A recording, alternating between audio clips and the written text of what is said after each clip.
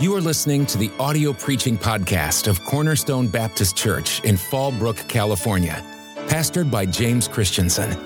Though located in the heart of Southern California, you will hear powerful, relevant, and life-changing preaching from the Word of God.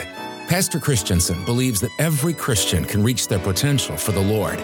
It is our desire that you will be helped by this gospel message.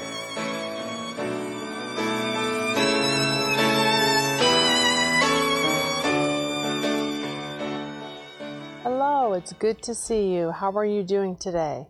I hope that you and your family are all doing well. We're going to start a new study today. It will be a two-part. I'm excited to study it together, to look into the Word of God about how we can be excited about something maybe we used to be excited about. So let's go to the Lord in prayer and we'll start this together. Dear Heavenly Father, I thank you for this day. Lord God, I pray that you would be with myself as I teach this lesson, that you'd speak through me, through your word. Lord, I pray that you'd speak to all the hearers, all the ladies that will be listening to this message. Lord, may our hearts be in tune with you. May we be right with you and those around us. Lord, I ask that you would clear our thoughts, our minds, our hearts, that we would be open to your truths and what you would have for us today. I ask that you would give us your strength, your protection and safety, and your love. We ask these things in Jesus' name, amen. All right, the title of the message today is Sweetheart Love. Now, right away, you might be thinking of someone else, another time in your life, or even back to childhood memories of Valentine's Days, little parties at school where you pass out notes to each other. There's a lot of memories that come with sometimes certain names or certain terms. But I want you to have an open mind with this study today. It's going to be fun. Listen to this story. It was 1898, and Ben had left the East 8 years ago and headed out west in hopes of making his fortune. Well, he wasn't rich, but he had accumulated over 300 acres of good land. He had built a comfortable farmhouse, and he also had raised wheat, corn, and all of his vegetables. He had managed to build his herd of cattle to over 200 head. Having accomplished all of this in only 8 years, he decided that now was the time. The ad that he placed in the New York newspaper said, "Wanted, a good woman willing to be a pen pal. Marriage is a possibility for the right woman." Before long, he began receiving letters from Molly. Their correspondence soon turned into love for each other. Now, here he stood in the Kansas City train station waiting to finally meet her. When the train arrived, there were a lot of women getting off. Suddenly, he yelled, "Molly, over here!" She looked his way, walked over to him, smiled, and held out her hand. He took it for a moment, then let it go. She said, "How did you know who I was?" He then reached into the back pocket of his overalls and said, "From these here letters." "But there are no pictures in them," she said. He dropped his head a bit and said, "Oh, yes, there are. There are lots of pictures in your words. You see, I have spent hours reading every word, looking for every little clue that would tell me who Molly really was." For he had fallen in love with her words that had painted her portrait. God's precious word paints a vivid portrait of who he is. We, as his bride, should fall in love with his word so that we can fall in love with its author. Very interesting story, true story. Think about in this letter, if you will, a day and age where there were no pictures, cell phones, phone calls, videos, just like we can enjoy this Bible study together by video or by audio. They didn't have that, luxury back then. And so what were written, different words and things, very, very important. And this man had studied that. Well, I want you to, if you have your Bible, turn to Revelation chapter 2. So now, Revelation, we're at the end of the Bible, and the whole Word of God is God's love letter to us as a Christian, how to guide us each and every day throughout life. But Revelation, we're now coming to the end, and it's also talking about the future. Well, this particular passage was written to churches, real life churches, that we can take real life examples today that still apply to us. And in this passage, he's talking about a church that they were doing pretty good. But listen to what he has to say. I know thy works, and thy labor, and thy patience, and how thou canst not bear them which are evil. And thou hast tried them which say they are apostles, and are not, and hast found them liars. And hast borne and hast patience, for my name's sake hast labored, and hast not fainted. So up until this point, he's pointing out, wow, you've done really good. You've been working hard, you've been faithful, you've been going to church, helping others. But then listen to the end of this. Nevertheless, I have somewhat against thee. You know, if you heard Jesus say those words to you today, your ears would perk up. Like, well, what is it? What is it that you have against me? What have I done wrong, if you didn't already know? And he says, because thou hast left thy first love. Now, that may not have been what they expected. They may have thought, well, we're doing pretty good. Or, man, there must have been something I forgot. And here all along, he's saying, all these things that you're doing are great, but where's that first new love that you once had for me? And I want to ask you a couple questions today. Do you remember the first love of your husband? Those of you that are married, maybe you're widowed, maybe you're not at all, but this lesson still applies to you, so keep your ears tuned in. Also, do you remember the first love that you had for God?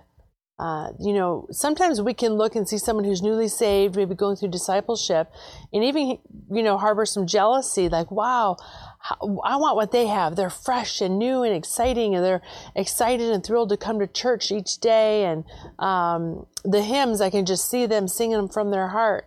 Wow, I don't have that anymore. Well, that's what this lesson's about. How do we get back that first love, that sweetheart love? Listen to this, another story. Newspaper columnist George Crane told the story of a wife who came into his office wanting a divorce from her husband. She said, I do not only want to get rid of him, I want to get even. Before I divorce him, I want to hurt him as much as he has hurt me. Dr. Crane suggested a brilliant plan. Go home and act as if you really love your husband. Tell him how much he means to you. Praise him for every decent act. Go out of the way to be as kind, considerate, and generous as possible. Spare no efforts to please him, to enjoy him, to make him believe that you love him. After you've convinced him of your undying love and that you cannot live without him, then drop the bomb. Tell him that you're getting a divorce. That will really hurt him. With revenge in her eyes, she smiled and exclaimed, beautiful, beautiful. Will he ever be surprised? And she did it with enthusiasm. For 2 months, she showed love, kindness, listening, giving, reinforcement, and sharing. When she didn't return, Dr. Crane called, Are you ready to go through with the divorce now? Divorce? She exclaimed. Never. I discovered I really do love him. Her actions had changed her feelings. Motion resulted in emotion. The ability to love is established not so much by promise as often repeated deeds. So we can promise to love, honor, and cherish, and we can stick to it by principle, but are you living it out? Are you putting that love to action? Ladies, often we want to feel love before we put anything to action. We want to live by our emotions. But the Word of God says contrary. We're supposed to obey. We're supposed to do what's right. And then God will give the blessing. And often it is in the form of feeling, that confirmation, if you will. So your thoughts produce heart footsteps in your life. Think about that. Your thoughts, what you're thinking about, is going to dictate what you do in actual actions. So What positive thoughts did you used to have about your spouse that you no longer have? How have you changed since then? Because it was your thinking. No one can put the thoughts in your mind. So at some point, you chose to stop thinking positively. And here's the other one. What positive thoughts did you used to have about the Lord that you no longer think? God has not changed, ladies, but we have. We're the ones who change. And this lesson at times might be a bit of a self-check in the mirror, if you will, that I'm not doing as great as I thought I was. Am I really living as if the Lord and my spouse, my family, are my first love? You do not advance when you do not forgive. That's a hard one to swallow, but it's true. You get stuck in a rut and you're not going anywhere, fast or slow, if we are not forgiving people. And also leanness in your soul, that spot where you don't know if God's talking to you. You start to question if he's real, different things like that. That will never, ever go away without God. You can try all that you want, but we can't make that go away. It has to be walking alongside the Lord, asking him to lead and guide and cleanse and forgive you. How much time do you spend complaining about your spouse in your mind and heart each day? So you thought I was just going to say complaining, but if I somehow were able to read all of your thoughts, all the things that are in your heart, are they positive or are they complaints? How much time do you not spend talking with the Lord each day, each week, and each month? If we want to have results of a loving relationship and feel that first love, we need to put time into that relationship. God has not stopped loving you just because you walked away. And again, this is a two-part, so I want to give you one little illustration, and then we're going to end this one and pick it up next week. But listen to this. A lady in Spain made the news when she chose a unique way to test her husband's love. With the help of her friend, she managed to manipulate her own kidnapping and sent a ransom notice to her husband. When the police discovered that the kidnapping was a hoax, they asked the lady why she did it. And she said, "I wanted to find out what my husband would do for me." Now, it's an extreme way to do it. I've heard of people faking their own funerals to see who would show up. But it's sad when we have to go to such drastic lengths to see if someone loves us because maybe they're not expressing it while here on earth. But let's reverse that situation. Are you the one who isn't expressing your love for someone else? And it's in your ability to do so. Look at verse 5 of Revelation chapter 2. Remember, therefore, from whence thou art fallen. So he's talking to that church, these Christians, and repent and do the first works, or else I will come into thee quickly and will remove thy candlestick out of this place, except thou repent. God wants us to live, love, and serve in his first love.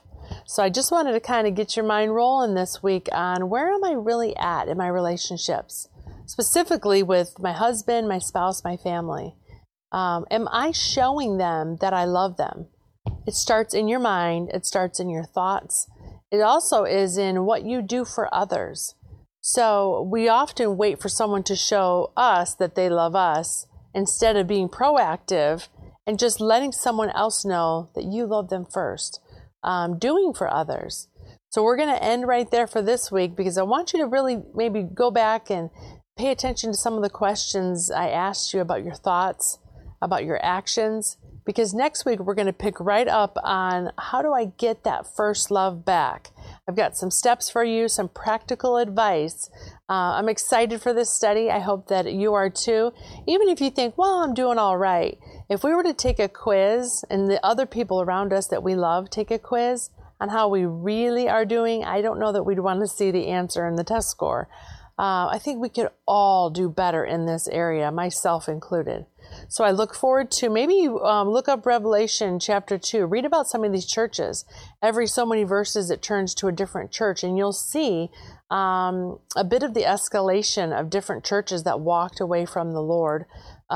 This is a great one that God says, you're doing good, but you could do better. So I hope that together as we study this, we will be strengthened in the Lord to do better, loving those around us. I'll see you next time. Thank you. Thank you for listening to this preaching podcast from Cornerstone Baptist Church. We hope that you were encouraged. For more information about our ministry, you can find us online at cornerstonefallbrook.org.